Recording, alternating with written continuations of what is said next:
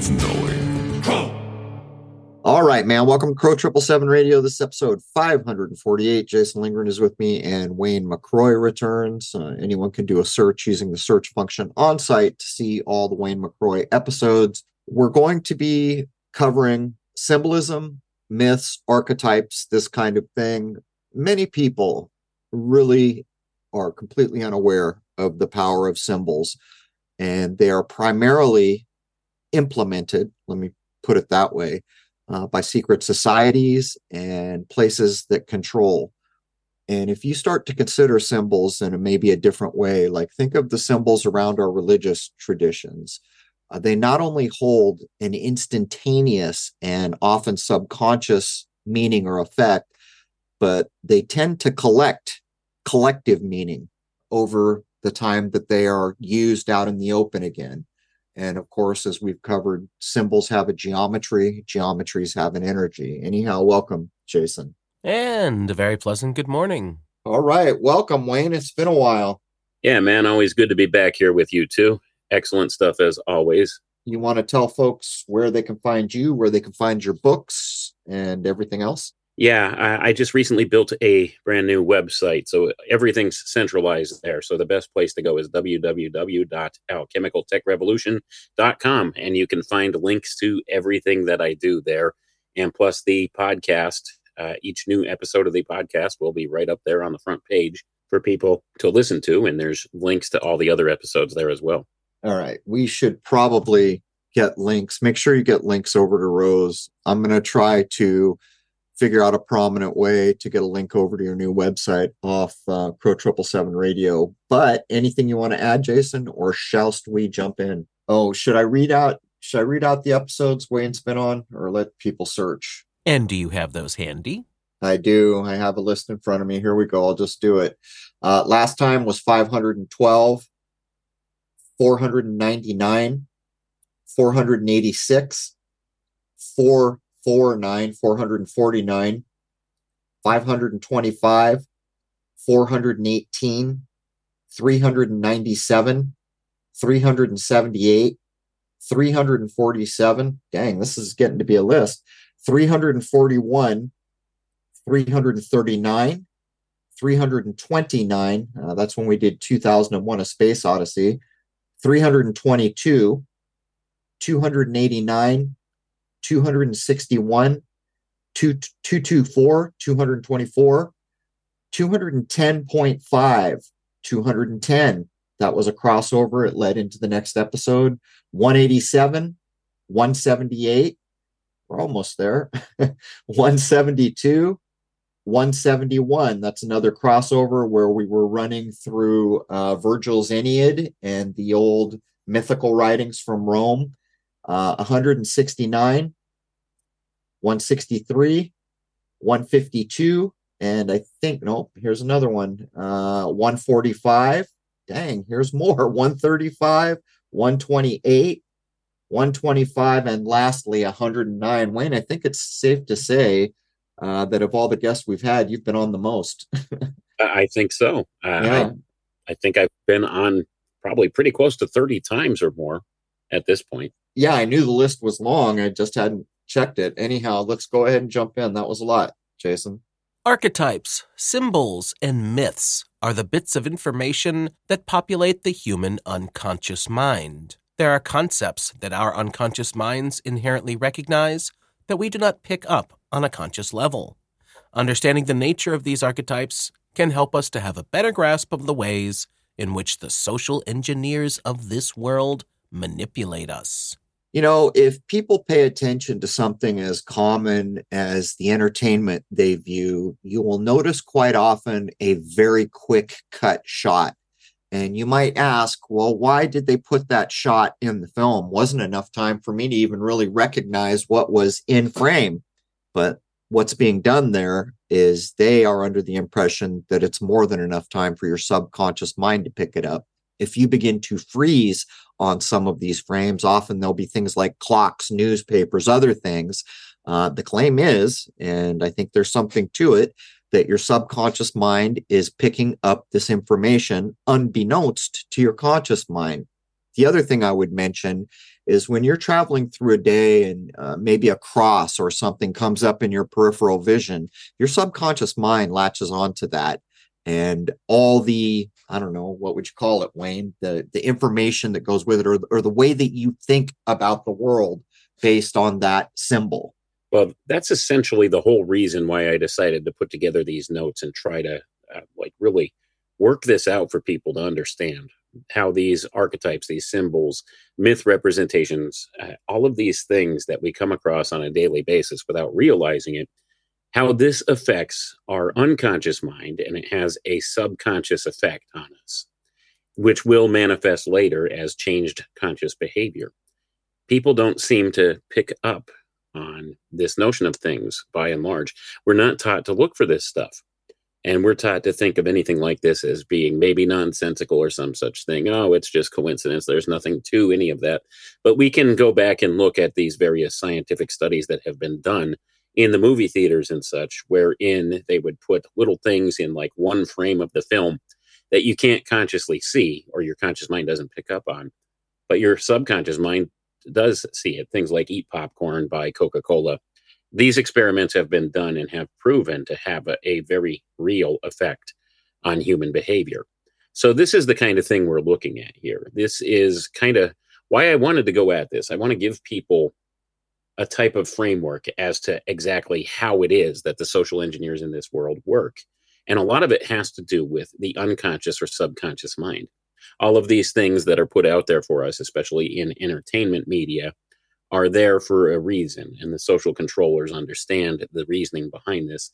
And they put all of these different symbols and archetypes and things like that in there so that our unconscious mind will recognize it, but our conscious mind doesn't see it. And therefore, it's a type of programming template for us. And as time goes on, sometimes these symbols pick up layers of meaning, or these archetypes pick up layers of meaning and layers of context that can be used to steer social behavior of the masses in certain directions. And that's what a lot of this is about. It's about controlling the public consciousness, controlling how the public responds to these things. Because when you put a group of people together, individuals have different opinions and reactions to things, but the group mind is something completely different. And these people who do this social engineering type stuff, they understand the dynamics here.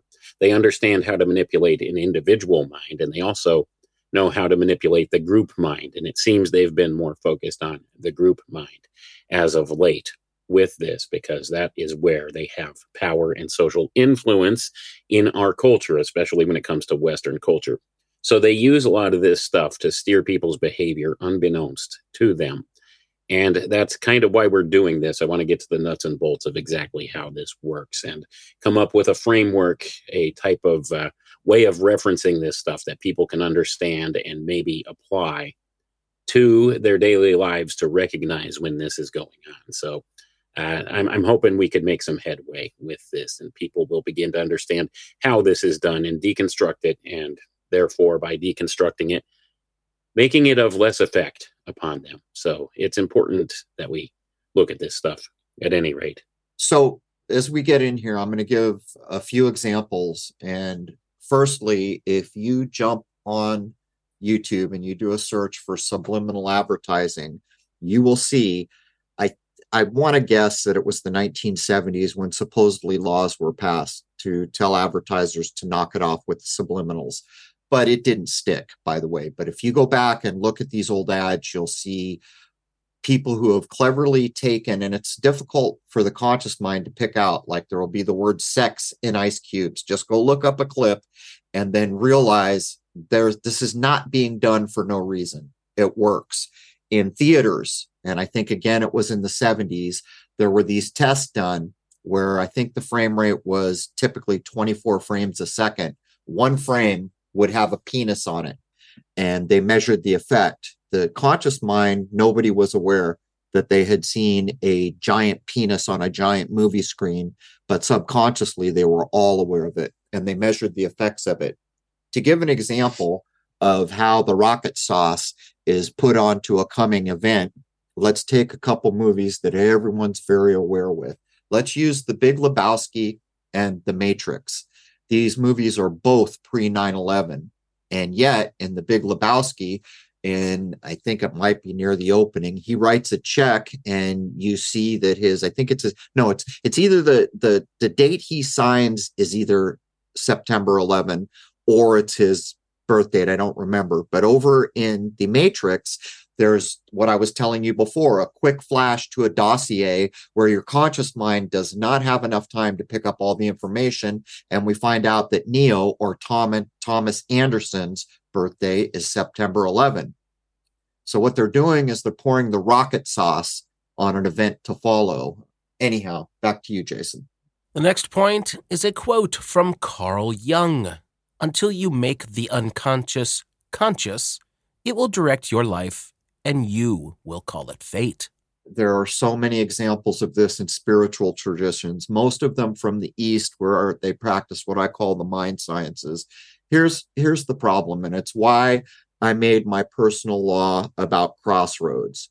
The problem with new information is you're being drugged to the crossroads, whether you want to go there or not. There is no choice. And because that has happened, you are forced to make a choice. If you choose not to make a choice, that is in fact a choice. And often that is a choice that someone out in the world is counting on. Not sure what you'd add there, Wayne, but in my law that I made for myself, I equate new information with physically being in the world and coming to a crossroads. There's 5 choices that can be made. You can go left, right, forward, go back, or sit where you are till the day you die, or whatever that option would be. That particularly stay where you are option, probably equating with the ether. Anyhow, what would you add, Wayne? Well, that actually fits very well with this whole quote here. Until you make the unconscious conscious, it will direct your life, and you will call it fate. The whole point here is much of what goes on in this world, we are being drugged to this crossroads where we are forced to make a decision of some sort. Only problem is most people don't realize we've been drugged down to the crossroads. And we don't see it as we have to make a decision. We have to turn one way or the other. We have to either go forward, go left, go right, or go back, or just stay where we're at. And largely people get stuck right where they're at, right there at the crossroads where many things can be imparted to you without your knowledge. And that's the whole point here. So until you recognize this unconscious or subconscious programming going on, you're not going to realize that your mind is being manipulated and you are being steered to behave in certain ways by these social engineers who control things in this world. These dark occultists who run things. That's what I like to refer to these people as, that are at the very top of the power structure. They certainly do practice the occult, and they do practice the dark side thereof. And they are really intelligent people, and they understand human psychology extremely well. And they know how to leverage this unconscious type of a motivator in people to get things done for the agendas that they want. So they use a lot of these tools to manipulate people. So they drag you down to the crossroads, and you don't realize this is being done by using some of these subtle symbols and archetypes and putting them in your face where you don't recognize them on the conscious level. And therefore, you're drugged to the crossroads and you're forced to make some type of a decision. And largely what happens is people choose inaction. Inaction is a decision unto itself.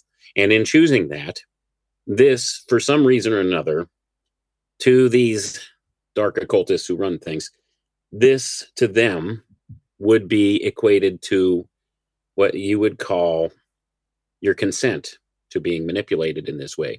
If you choose not to react, they see that as your tacit consent to do whatever it is that they want with that. So that being the case, this is why they use these tools to try to engineer the culture and society that they want, and engineer into this world the things they're looking for, the agendas that they're looking for. So when we recognize this and see it going on, then we have a little bit of our power back. And that gives us the ability to fend it off a little bit. And I think this is important because this is about your mind, the sovereignty of your own mind. And we've all been so manipulated and had so many ideas given to us from these outside controllers that we're unaware of. And we think that perhaps some of these things are our own thoughts, but largely they're not. I mean, Ed Bernays talked about this, and I think we have Ed Bernays in the notes here for later. It's about this group who can actually form your opinions for you without you realizing it, this outside group.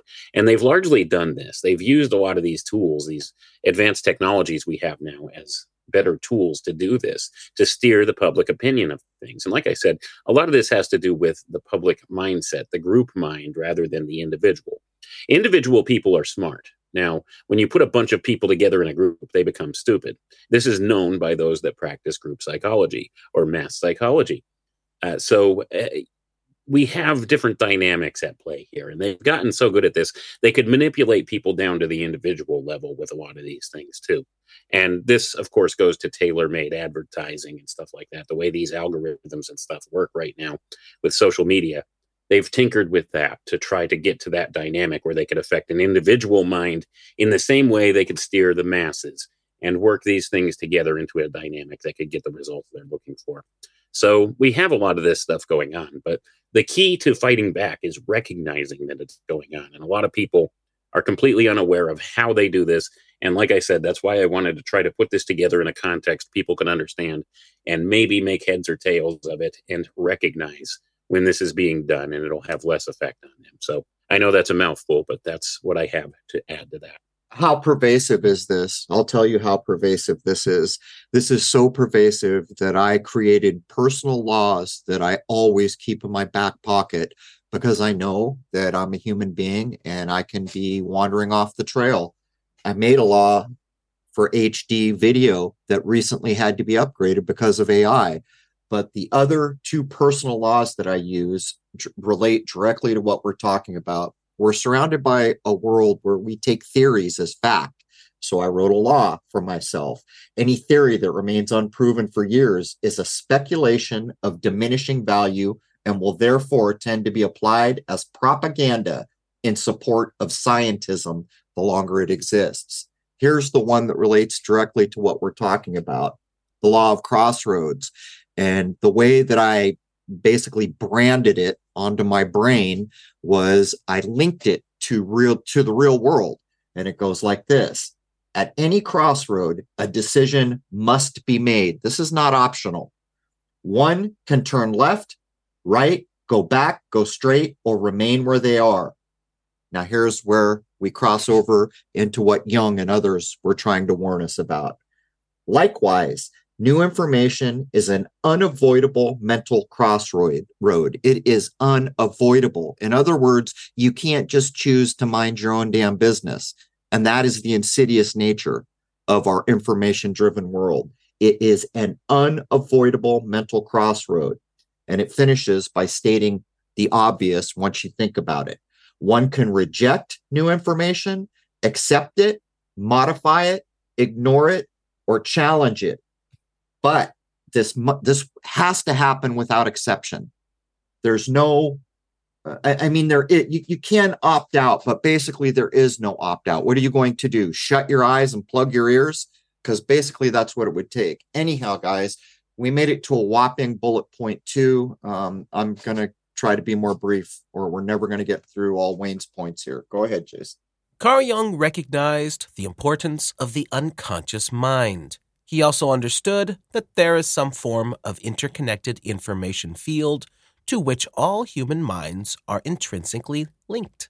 He referred to this information field as the collective unconscious. This notion has been largely accepted as truth throughout all times and cultures. They have called this concept many different things: ancestral memory, the Akashic record, genetic memory, epigenetic memory, the dream time, the quantum information field, and Wayne's favorite term for the concept, the zeitgeist. Regardless of what it is called, this phenomenon does undeniably exist and can manifest in various ways. One such example of evidence of this concept is called the 100th monkey effect. Let me try to illustrate how synthetic our world is by using the idea of a patent. A patent is against what nature shows us is true. Everything that was just read here can be demonstrated. And by the way, if we go back millennia to ancient spiritual traditions. They were tapping into the Akashic record. They knew about all of this. And here's the problem. When I'm sitting here in my clever little office and I come up with a clever little idea and I write it down and I go get a document that says this is my clever little idea, and anyone else who wants to implement my clever little idea needs to pay me. Here's the problem. All I did in reality was I tapped into basically the universal mind, or the Akasha, whatever you want to call the concept that Jung just described to you. And as a matter of fact, what typically happens when big new ideas come is like all of a sudden 3 or 4 people will come up with it at nearly the same time, or even larger groups. And this is also reflected in the 100th monkey. And so what we do in the world is, as greedy humans, we try to make every new idea a patentable thing. But, look at the word patent. What's Night Tale? I think Jason told me the movie is Knight's Tale, where a guy who is not royal lineage wants to go do royal things. What's he have to do? He has to fake his lineage with what is called a patent, if you follow. Go ahead, Wayne. Well, the whole point to this is there exists this notion or this concept that all human minds have access to this information field, that it's something that's intrinsically there. It links to the notion of archetypes and symbols and mythology and that kind of thing, how we could unconsciously recognize a certain symbol or archetype without having any actual interaction or experience with that symbol or archetype previous. So we have this collective information field that exists that seems to link human minds together in some way. And you could call it whatever you will. A lot of times and cultures have called it different things. What's agreed by everybody, though, is that this notion does exist, that there is something to this. So it doesn't matter what you call it. It's there. All right. And we have access to this information field. And therefore, a lot of understanding what's being done is understanding that this information field exists. You could call it whatever you'd like. I prefer the term zeitgeist because I think that infers a spiritual type of connotation that goes along with it too. And I'm pretty sure that there is something to that, whereas people like Jung would refer to it as the collective unconscious and don't necessarily denote a spiritual attachment there too. But the term zeitgeist actually translates literally as spirit of the time. So I think that's a good term, and that's why I chose that one as my favorite one to represent this, because there is a spiritual connotation to it as well.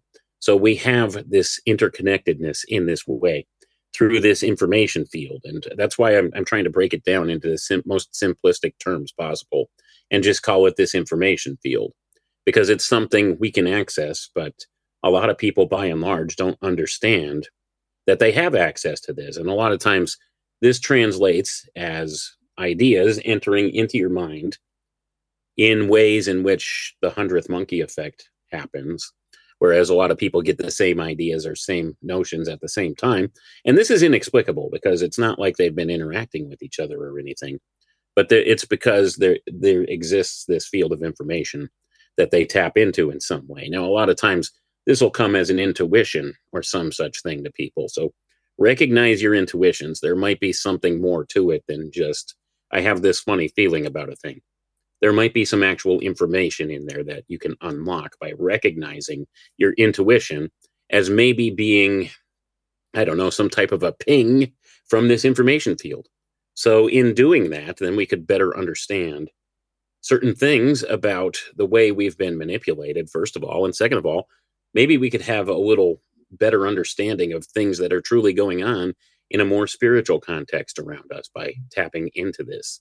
So there are people who have made claims to be able to tap into this field in certain ways and maybe have certain understandings that others don't. And I think it's largely universally agreed upon that this thing exists. So understanding that this thing exists is the important part, because in Western culture, we've been taught to think of any such notion as nonsensical, that we're all just separated. We're all just these physiological forms that exist, and any form of consciousness is nothing but the byproduct of some physical reaction in your body, some electrochemical reaction in your brain and brainstem that manifests. And there's nothing more to this, but nothing could be further from the truth.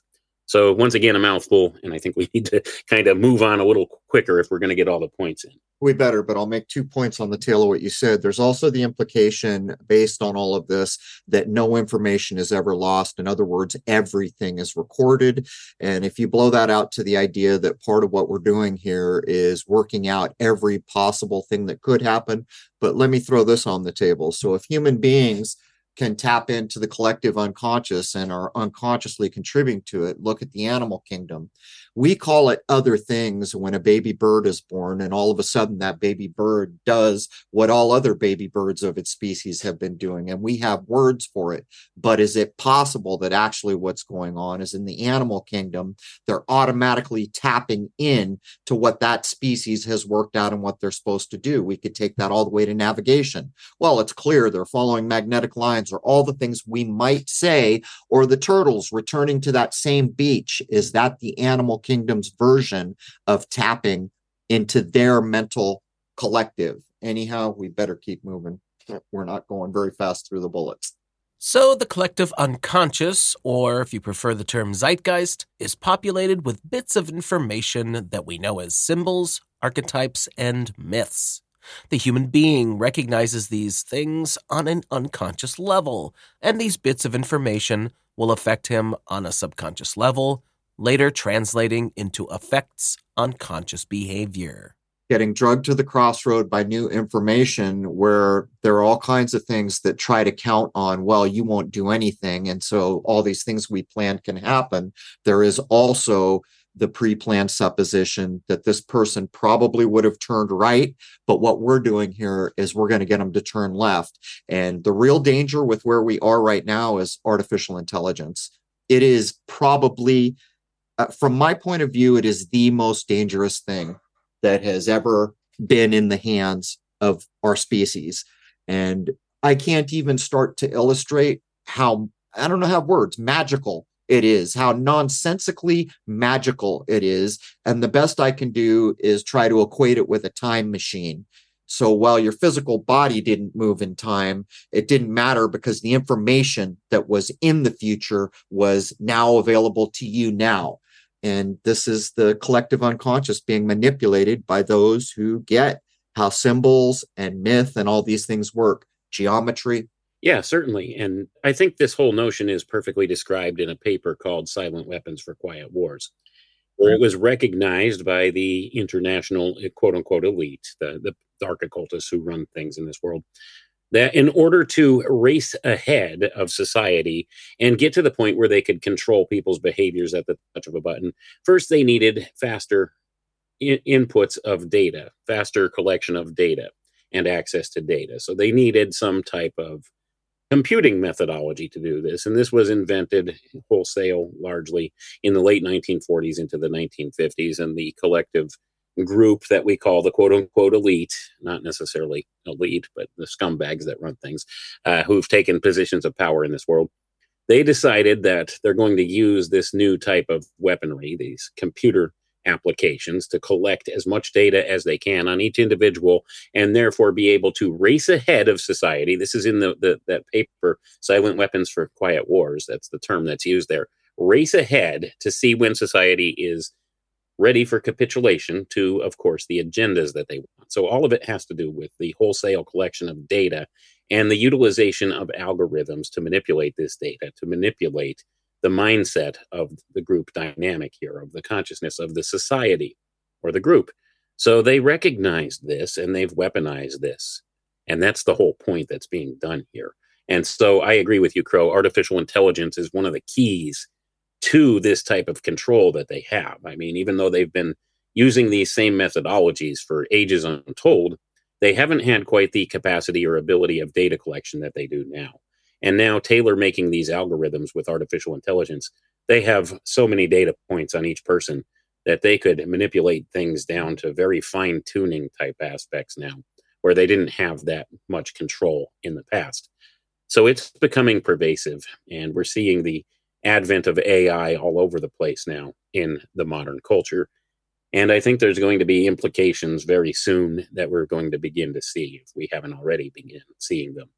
So that being the case, this is one of the main tools that these social controllers use in order to get all of this data that they need in order to manipulate people's unconscious behaviors in certain ways. So that's what they're doing. They recognize how to use the symbols, the archetypes, the myth representations to affect conscious behavior and make you choose a choice that you otherwise probably wouldn't. So we need to recognize that. And just in recognizing that, we can fight back a little bit and recognize, hey, I've kind of been manipulated to make such and such a choice here. Maybe that's not in my best interest to do so. Maybe somebody put that idea out there for me to pick up on. And that's what I think, by and large, they do. And they do that through mainly entertainment culture, as we'll see as we continue on. All right, everyone can look up the book that Wayne referenced, and they should, the Silent Wars title. Jason, are we gonna do the imagery into the read? I guess we have to. For everyone listening who doesn't know who the Marquis de Sade is, it's where we get the word sadism, or to be sadistic. Anyhow, go ahead, Jason. We need to define and classify some terms to better understand how these bits of information affect our conscious behavior. Here we must differentiate between archetypes in their pure form and the symbolism that they stimulate. The archetypal symbol is imagery generated and regulated by the archetype, but the archetype is in itself invisible. It is an innate predisposition that may be an inherent component of the brain. The archetypes stimulate the individual mind to make a vast variety of images. The imagery can turn out to be the Mona Lisa or Monet's water lilies, or some imagery straight out of The Pit and the Pendulum or the Marquis de Sade. Another way to look at the archetype is to compare it to the axial system of a crystal. The axial system has the capacity to form the crystalline structure in the mother liquid, even though it has no material structure of its own. It determines the basic structure of the crystal, but not the ultimate size of the crystal or the exact shape. So too with the archetype. It is a predisposition towards certain manifestation, but does not specifically determine the image. As the contents of the collective unconscious, the archetypes are pre-form, pre-thought systems of readiness for action, but not the action themselves. In becoming familiar with the imagery of myths and legends, we begin to understand some of the universal patterns contained within the archetypes and, in turn, learn at least a bit about the human psyche. However, it is not enough to rely only on information from the past. We must investigate the present meaning of the archetypes through individual dreams and visions. It is the task of each age to understand the archetypal symbols in a new way, as each age has its own challenges. So, Wayne, you and I are going to have to bring up our speed chess clocks. Jason, why don't you go ahead and roll through 7? Symbolism transcends language and can convey meanings that language simply cannot. Symbolic thinking is not the exclusive privilege of the child, of the poet, or of the unbalanced mind. It is consubstantial with human existence. It comes before language and discursive reason. The symbol reveals certain aspects of reality, the deepest aspects, which defy any other means of knowledge. Images, symbols, and myths are not irresponsible creations of the psyche. They respond to a need and fulfill a function, that of bringing to light the most hidden modalities of being. Consequently, the study of them enables us to reach a better understanding of man. And that's from Mircea Eliade in Myths and Symbols from 1952. Based on everything you just read, now consider back to a time that we can still see the buildings and edifices where the geometry and the architecture were clearly related to spiritual intent. These things of the old world that we guess at all the time are not mutually exclusive, nor are they detached from what we are talking about here. And look what we live in now. Rectangles and boxes. We live in the angles of sorrows. There is no, even in the 50s where I am, the porches were beautiful. There were little scrolling and just some beauty put into someone's home. That is all out the window now. It is very rare when you see beauty and a craftsman intentionally trying to make a home that someone will live in something special. Those days have temporarily flown. Anyhow, hit the clock, Wayne. We got to be brief here. Okay, well, the important takeaway from all of this is we have this archetype that undergirds everything. And I do like the analogy of the axial system of the crystal. Now, think in terms of probably an old science experiment we all did in elementary school as kids. You're told to take sugar, dissolve it in water, and then you hang a string down in the water and wait a couple days, and you'll see this crystalline structure forms around the string. Now, the string would be analogous to the archetype. And then whatever forms around that string would be what I would call here the image. And imagery is hugely important here. The image is an important concept or idea for the social programming of the masses. Now, the image could take on several different forms. It could become a symbol, it could become a myth or mythology, or a combination thereof. And therefore, the archetype is the important concept here. They put the archetype out there, and oftentimes it will come into being in ways that they didn't fully intend or expect, but it does take on this type of form of its own that we can visibly see and understand. And therefore, it has this commonality of the archetype underlying it, and it has the basic structure of the archetype, but it might look different. And that's why we have so many different mythological representations of the same type of energies or forces throughout all of mythology. We have these same stories being repeated over and over again. And of course, Joseph Campbell understood this, and he came up with these 12 points of the hero's journey, 12 parts of it. And we have that same thing manifests in all storytelling today. It's got this archetype underlying it, and there's only a select few archetypes that underlie all these things, but they take on different physical type manifestation of their own in these ways, or the imagery thereof takes on. But it still affects the human mind in very appropriate ways, depending upon how the archetype is leveraged. And these people that control society, these social engineers, they understand that, and they put the archetypes out there. And sometimes they take shape on their own and have some type of organic manifestation, but the underlying meaning behind them is still there, and that's the important part. So that's a mouthful, but I'm trying to hurry it along here because we do have time constraints. Yeah, we're coming up on 45 minutes. We barely dented the point. Go ahead, Jason. Take us to the hall where we meet the manly man. Secret societies are one of the main catalysts for using symbolism to affect the collective unconscious. The use of these archetypal tools for altering mass psychology is one of the biggest secrets that these groups keep hidden from public scrutiny. Manly P. Hall says, "Symbolism is the language of the mysteries. By symbols, men have ever sought to communicate to each other those thoughts which transcend the limitations of language." Manly P. Hall also said that when the human race learns to read the language of symbolism, a great veil will fall from the eyes of men. I almost don't want to use the example I'm going to use here, but consider crop circles. It is clear that some of those, people have ideas of how it's done, but the point is, it's impossible that a guy with a board did it. But what are we looking at there? We're looking at symbols. There are people who have gone in to make what's put there in 2D from our point of view, and they extrude it out into 3D, and they do all these things. But consider that. Why is that being done? And what is it that's being used? Symbols. Go ahead, Wayne. Yeah, the symbolism is the important factor here, because as Manly P. Hall stated here, oftentimes they use these types of symbols and images to convey meanings that, well, let's face it, our language just is not adequate to express. And that goes across the board for all humanity for all time. There are certain ideas that we simply cannot express adequately in words, and especially with our limited language we have today. In my view, I think the English language has been deliberately crafted in a way in which we lose a lot of connotation of meaning and nuance of meaning within the words that we use. And of course, that's being dwindled down in front of our eyes right now, too. So it's important to understand that oftentimes they can use symbols to represent things that transcend language. Things that we cannot fully adequately express with language, but we understand on an unconscious level.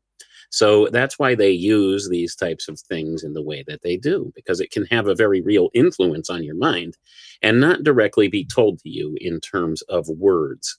So that is the important point here. So they have largely used this language of symbology to affect people's behaviors and patterns of behavior through time. And the secret society groups are noted for this. And this derives back from the teachings in the ancient mystery schools as well. They understood the image, the archetype, the symbol, the notion of the importance of these things on the human mind. Certain things transcend language or can't be adequately expressed in language. So they have to have some way of conveying the meaning. And of course, this does harken back to the archetype that the human mind recognizes. So we have all of that inherent here. And of course, Manly P. Hall pretty much outlines the fact the secret societies have known about this and used this from time immemorial. Symbols convey stories to mankind. Sometimes one symbol can have many different layers of meaning. Humans think in stories, and we try to make sense of the world by telling stories, which is a quote from Yuval Noah Harari. A large array of information can be communicated through the use of symbols and archetypes, which usually translate into patterns that we call myths. J.R.R. Tolkien said, "After all, I believe that legends and myths are largely made of truth, and indeed present aspects of it that can only be received in this mode. And long ago, certain truths and modes of this kind were discovered and must always reappear." Myths, according to Jung, are a type of a projection of the collective unconscious.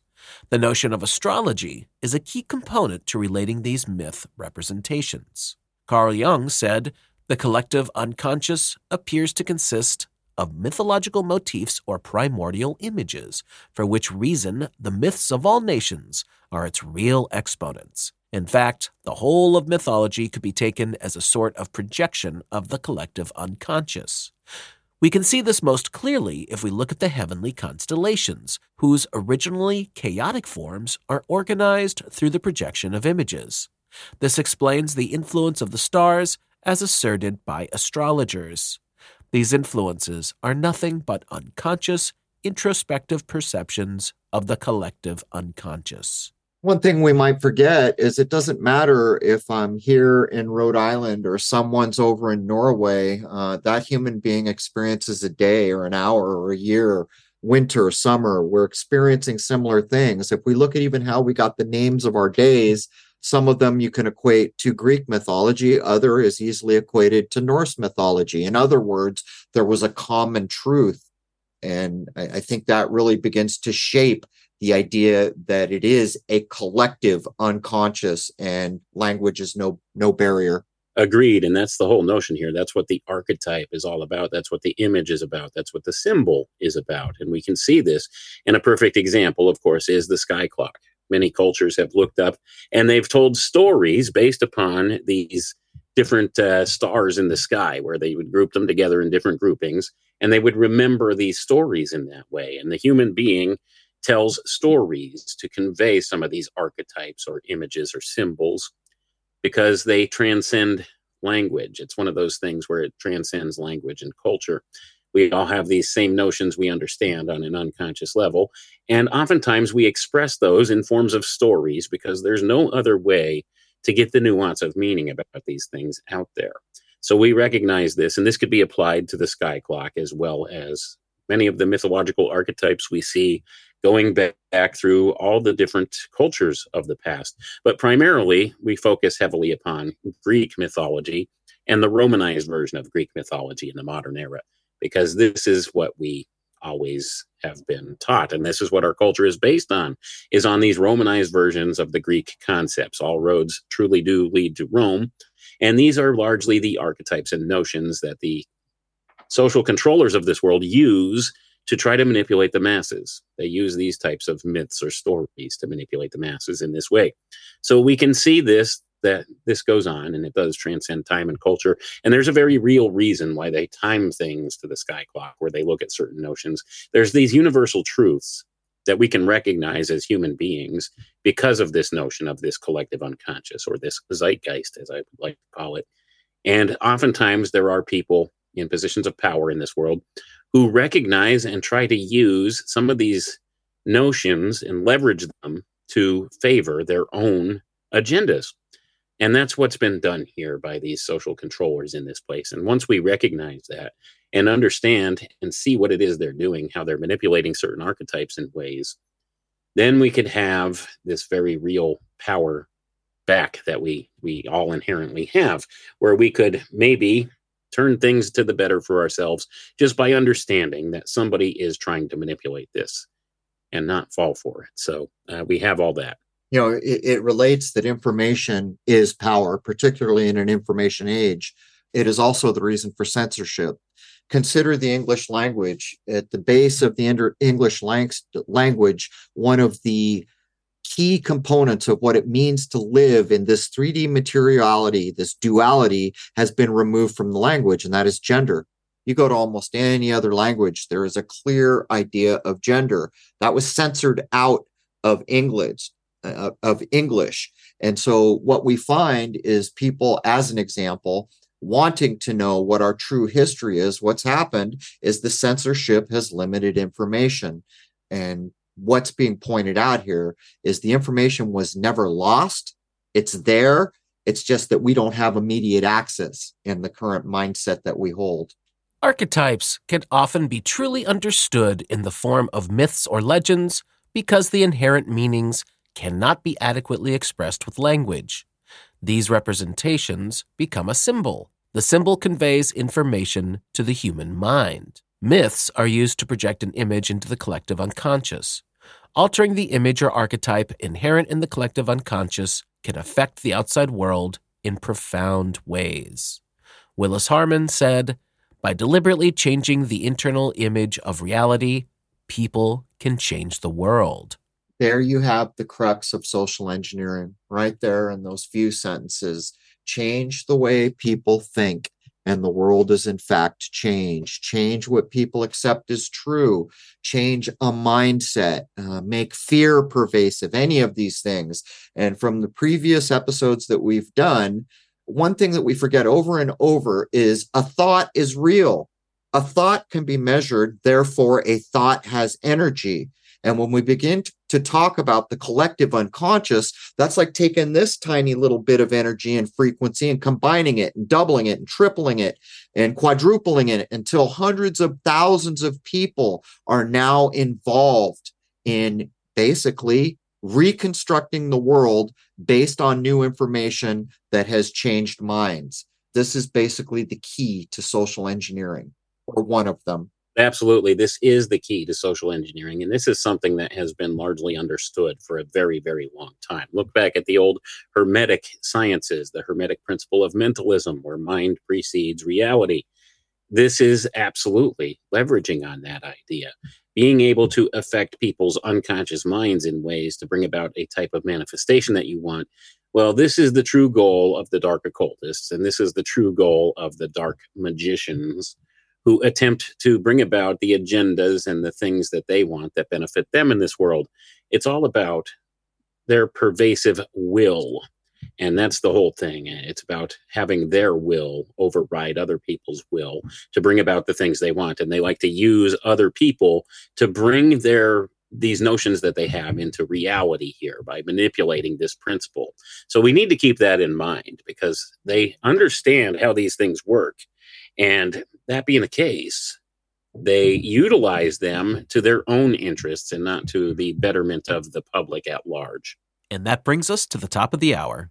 All right. Well, we've got a lot to get through. Wayne, when we come back an hour, I guess we can go long, an hour or two, whatever it takes. Anyhow, Wayne, please tell everyone about your new website, which is now the central hub to get at everything you've done, or be able to navigate to it, to include the books and other things. Yeah, my new website is www.alchemicaltechrevolution.com. I figured it was about time to centralize everything to make myself a little easier to find, because I am kind of scattered around a bit. I do live streaming on Rockfin. I have the Alchemical Tech Revolution podcast is available out there on all podcast players. I have the books, and I have links to all of these things now on the website. So people could just go there, www.alchemicaltechrevolution.com, and find just about everything you want. So there it is. Thank you again for having me on. All right. As I wrap up hour one, there's a thing that I'm going to bring up, and think about what I'm about to say. Much of the manipulation, the social engineering, the kind of discombobulation of the world by people who want to basically control everything, part of how it's done is because everything we've talked about is subtle. We have been trained our entire lives to think gross, to think in a gross way. As a matter of fact, what we call science is mostly gross now. This is why you always hear things like, oh, well, that's religion, and religion has no place in science. And the religious people will say the same thing in reverse, or the idea that, look, I can weigh and measure this thing, but you want to talk about spirit or this other thing that we can't see, touch, feel, film, monitor, that's not going to be included here. And this is the subtle. In the world we live in now and the school we go through, we have been taught to think in very gross ways, but that is changing rapidly. Unfortunately, it's not the only thing that's changing. The run for control of everything everywhere is also changing. And I'll close by the idea of the man who wrote the first book, Dune, and I've mentioned it so many times, the Butlerian Jihad. Think about AI. It is a power beyond powers. Even though I have shown nuclear weapons do not exist as described, even if I could show you that they exist exactly as described, I would still opt that AI is far, far, far more powerful. And in the book Dune, somehow a guy writing in the 50s, he must have been writing in the 50s to publish when he did, had the idea of what computers would be, and he outlined a galaxy or a universe-wide war over thinking machines. When the war was done, anyone caught with basically a computer could be put to death. How did they know? Well, I would estimate they knew because it was part of the game plan even then. I would estimate that probably the algorithms that helped to kick this off were written as early as the 30s. Who knows? Maybe Archimedes or some ancient thing actually gave the tools in some papyrus no one's ever heard about. It's, we don't know. But here we are in a world where we've got to get back to the subtle thinking. And the reason we need to do it is to begin to claim sovereignty back and begin to move away from needing the big brother. Because unfortunately, the big brother does not have our hopes and dreams at heart. With that, I'm going to bring hour one of episode 548 to a close. Hour one is free to everybody at crow777radio.com. That is CRROW777radio.com. Members know to log in for the full 2-hour episode. Members get access to all forums. Members can create new forums. Members get access to comments under every episode. Members get a free access to the movie called Shoot the Moon, covering all my telescope work for over half a decade, day and night, and all the crazy things that I filmed. It's got 10 awards in the world now. With that, we're going to prep up for hour two, and I'd like to wish you all a happy, healthy, and higher-minded new era. There it is, man. Cheers.